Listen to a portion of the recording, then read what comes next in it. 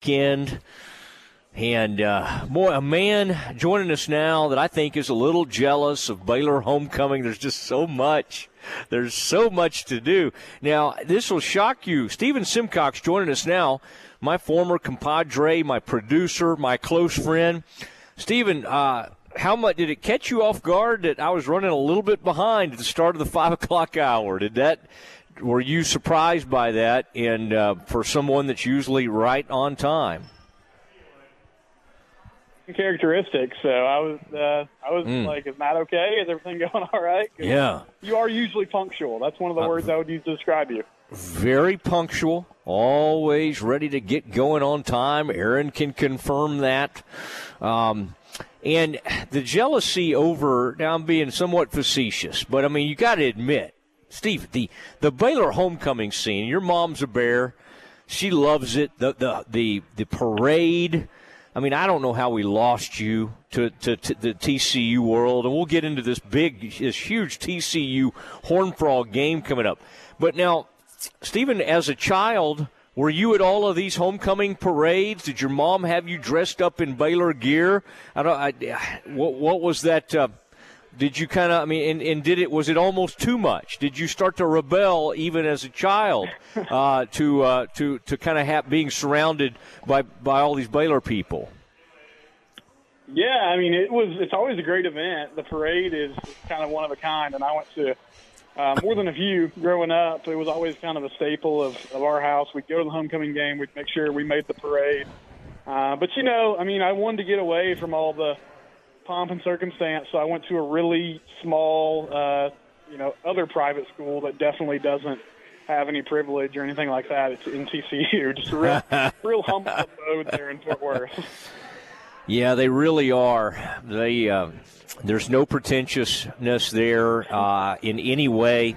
They're on the TCU campus, and that is but I got to say, Stephen, and you do that Locked On podcast, and that's a really good, and I don't know, man, your family is rapidly expanding. I mean, we had just announced one child, and then another child arrived. I think you've got two of your children with you right now. Bradley and Abby are hanging with you. Maybe the younger children are with Kristen. Sometimes y'all divide and conquer.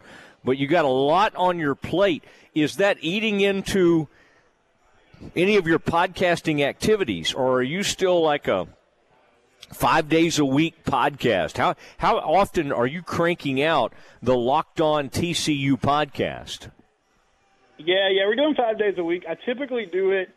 Well, this used to be, I think this used to be prime time for you.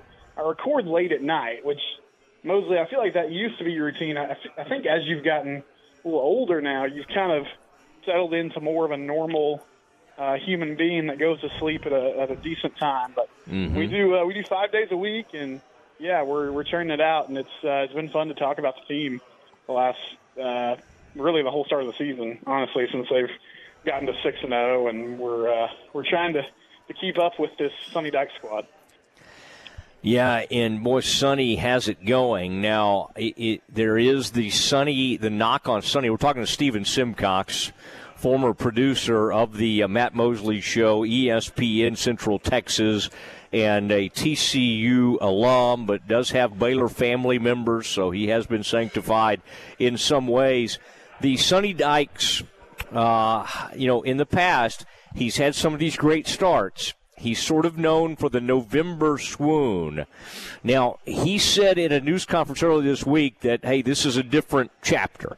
This is a different history, what we're doing at TCU. Now, you remember when Baylor had some of these great runs in recent years, and they had to pull some games out, and a couple of them came against the Horned Frogs. Of course, the Horned Frogs have won their share as well. When you think back on what TCU just did to Oklahoma State, which was trail much of the game and then come back, force overtime. You remember when Baylor did that to TCU at a game in Fort Worth just a few years ago with Matt Rule as coach.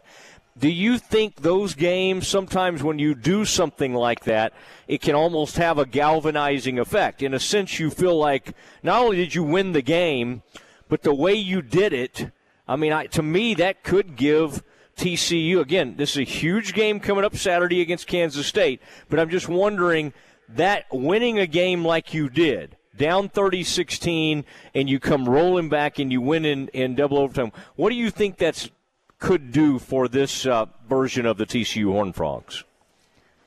I think it's huge for their confidence. And you're right, Matt. Like he got the nickname September Sunny because those SMU teams would get off to these blazing starts. And then as the year got longer and the days got colder, it seemed like they would really kind of shrivel up. But I think that was a little overblown. Last season, it was a really crazy situation. Like it was kind of an open secret with 2 weeks left in the year that he was going to take the TCU job. I feel like that didn't get enough attention nationally. Like the report came out the day before they played their last game that he was taking the TCU job. So Sonny's walking, to the stadium, and SMU fans are yelling at him like, "I bet you wish you were wearing purple." Everybody sort of knew that he was leaving. So I feel like that team just kind of imploded with all the distractions that were around them. But that has been a knock on him. I feel like those close wins are going to help this group. And they've kind of done that 2 weeks in a row. I mean, they were down 7 in the third quarter against Kansas on the road, and that crowd was pretty revved up. It felt like, okay, this might be the time that they slip up, but they found a way to win that. Came back against Oklahoma State. If they can win Saturday, just sort of looking ahead, you have to go to Morgantown, which is a tough road trip, and then you get Tech at home. But there's a path to be conceivably 9-0 when you roll into Austin for that Texas game, which would be a pretty huge deal. Now they got to win those games, and it starts by beating K-State. But I feel like this could be something that propels them, and they're going to need that because they had a bye week early in the season, so they're playing 10 straight games to close the year. They don't really have a break at all, so that's a lot to ask to run the table. But I think they're finding ways to win even when they don't play their best football, and I feel like this team hasn't really put together a full 60 minutes yet. So if they can do that, then obviously they'll be even better than they've been so far this season. Does the University of Texas have anybody on that staff who knows this TCU program? Do you think that might be it's funny to me is like that if y'all were 9-0 going into Texas, that would become a huge storyline. I mean, oh, yeah. And yet most times we don't do storylines on somebody that's like a consultant. Or like what do you call those guys? Advisors or whatever they are. Yeah, like a football analyst, and that would be the enormous story. I would say one of the most thankless jobs in America is defensive coordinator at the University of Texas. Like, first of all, nobody even ever says the guy's name. I think it's Pete Kwiatkowski or something like that. Everybody just ignores him. It's like, and of course, if they do poorly, then he gets credit. He gets the blame for that. But as long as they're doing well, it's like, oh, Gary's doing all that. Gary's putting that all together. Now, let me ask you about this TCU player, Quentin Johnston. For people that are just starting to pay attention to the TCU story, this to me is, and there have been some great ones. That guy a few years ago that went to what they used to be called the Redskins, the Commanders now. But he was a first-round pick. I mean, TCU's had its fair share of great receivers. But this guy has a chance to be one of the best ever at TCU. I mean, the size and the speed, the combination is unreal. Has he always had that, and has it this year? Is it just because they're winning, we're all noticing, or has this guy, Quentin Johnston, become noticeably even better this year? He's always had the physical abilities, obviously. I mean, he's 6'5", he's over 200 pounds. He has the speed, as you mentioned. And he would make some flashes. Like a couple seasons ago, he had a huge game against Oklahoma and Norman. He had 150 yards and a couple touchdowns. And that was sort of like his coming out party on a national scale. I mean, he started as a true freshman, but he hasn't had a 1,000-yard season. And, I mean, funny enough, like he's on pace to do it this year, but he's just at 500 yards halfway through the year. I think the big thing for him has been, the last few seasons they've made an effort to get him the football, but it's really been in those like 50-50 ball situations on, fade routes and go routes, and just if he's kind of manned up, they would throw it up in the air and let him use his size to try to go get the football. But this year, this staff is making more of an effort to get him some easier throws. So, like, he's running some shorter routes where he'll just sort of turn around those stop routes and hitch routes, run about 5 or 6 yards and catch the football. And what we found out is that he's really good after the catch at turning upfield and making a guy miss. And then he's so big that he can sort of just lean on guys and fall forward for 4 or 5 more yards. So that's been a new element to his game. But, yeah, it's an interesting case. Like, they said, Sonny Dykes and Garrett Riley said before the season that it was basically his offense. They were going to try to tailor the game plans to him. And then the first 3 or 4 games of the season, he didn't really get the football much at all.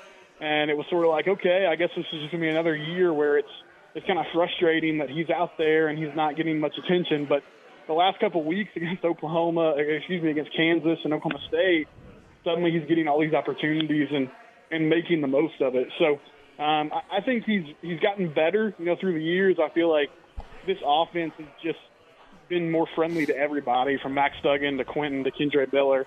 They're all sort of having big seasons, and he's taking advantage of it. But, yeah, I mean, the hype has gone up significantly. I mean, there was some buzz around him, maybe being a first-round pick in the offseason. And the last week or so, Matt, I'm hearing, like, maybe he's wide receiver 1, which is a crazy jump in a short amount of time. But, I mean, I definitely understand why people are excited about his physical ability just because he's so big. And as you said, he can also make some things happen after he catches the football. All right. He's fascinating to watch, and I'm having a really good time. And of course, now the Bears have a chance to do what the Frogs used to do to them, and that's play what they did last year, in fact. Play the role of spoiler down the here. And I'm talking to Stephen Simcox from, he went to TCU, big part of the ESPN Central Texas family, still helps out in a lot of ways, but also went into the very lucrative mortgage business. So we've lost him, but always fun to get to catch up with him. And he is a TCU insider. I thought that was interesting, by the way, that Zach Evans, I was just looking it up to see the former TCU running back, what he's done at Ole Miss this year in his junior season. And he's run for 605 yards. That's 6 yards a carry, 7 touchdowns. Of course, even in his freshman, sophomore year at TCU, in limited time, he had 9 touchdowns in those 2 years. So the guy, I mean, it's really something to watch this. Do you ever daydream of, like, okay, what would this thing look like with him still, or are they getting plenty from the run game? Sometimes I do, because he did have so much talent. I mean, you could tell it was different when he was on the field. He had a game last season against Cal where he ran for over 200 yards, and I mean, he basically won them the football game. He had some other big games throughout his time, but the weird thing about Zach, and I never figured it out, I haven't watched him a ton at Ole Miss. I do know he's been productive, and they're having a great season as well with Lane Kiffin, but he would take himself out of the game so frequently. He would get 3 or 4 carries on a drive, and then he would tap his helmet and come out. And I never knew if it was some sort of agreement that he had with the coaching staff, or if it was just understood that he wasn't going to be a player that got 20-plus carries. But it never felt like they reached, his full usage. I remember when they played Texas last year, and people asked Gary about it. And, of course, Bijan Robinson, who's having a really great career at UT, he gets the ball a ton, and he said something to the effect of, well, we're never going to use Zach like they use Bijan. And it was just really confusing. So, I mean, maybe this coaching staff could have unlocked some sort of ability in him or a desire in him that the old staff didn't. But it just seemed like he was always working on a pitch count. And I never got the full story there. And then he was injured at the end of last year. So I think, honestly, Kendre Miller and Amari DiMercato have done fine. They run the ball well. The offense is productive. So, no, I don't think about it a ton. I feel like they miss his ability to catch the ball at the backfield at times. And if he was all in and ready to, get a lot of touches, I think it could have been an amazing season for him. But it just never clicked at TCU for whatever reason. Well, Stephen, it's great catching up with you. Stephen Simcox joining us. I just had an epiphany. What if we're supposed to be on the air at 7 a.m. Saturday. What do you think if I did on the man on the scene reporting live from the homecoming parade, while Tom was out with the out at the tailgate, the Baylor alumni tailgate show. And then I could kind of monitor and talk about what was going on at the parade. And, of course, our coverage would start from about 8:30 from the parade. No. I don't know. Stephen, think that one over. I'm having some thoughts. I think Aaron would like that. Aaron's producing that fine program. 7 a.m. Do people, Stephen, do you feel like people kind of drive around and get up early on a Saturday morning about 7 and want to hear a little pregame? Has that always been your experience? I think you might want to do a man on the scene from a nice brunch spot, Matt. That might be a good project for you. Just kind of check out that situation, get some reports, see what people are excited about. Yeah. And then maybe you could wander in there about 9 and talk with John. You remember that one time your mom got mad at me because I said something like something about you were doing that. Echos or something. Do you remember when you were doing one of those reads and you kept talking about mimosas? And I just thought, Stephen Simcox does not drink mimosas like that. I mean, I'm not saying maybe he wouldn't sample something, but I promise you he's not at brunch sipping on a mimosa. But didn't I say something like, I said something about that the Simcox family doesn't even know what a mimosa is, and I feel like your mom gave me some pushback on that. Yeah. I don't know. Debbie Simcox, who's never had a drop of alcohol in her life, wanted you to know that she was cool enough to know what that was. She would never partake, but she's certainly aware of what those things are. Debbie Simcox, Matt Mosley, two teetotalers from the greater Central Texas area. All right, Stephen, great to visit with you, as always. And good luck to the Frogs. That game's Saturday, Kansas State and TCU. What's the time frame on that? Where can we watch that game? That's 7 p.m. It's on FS1 because Fox is broadcasting the baseball playoffs, so they're getting pumped to basic cable. It's okay. 7 p.m. Kansas State, TCU on Fox Sports 1. Oh, gosh. I hope they don't get Tim Brando'd. I think it is a Brando Tillman broadcast. Gosh, Tim will have a little chance to partake by then. All right, Stephen, always good to visit with you. I'll talk to you soon, okay? All right, thanks, Matt. I appreciate it. Okay, give my godchildren a hug. I feel like I need to spend a little more time with them. It is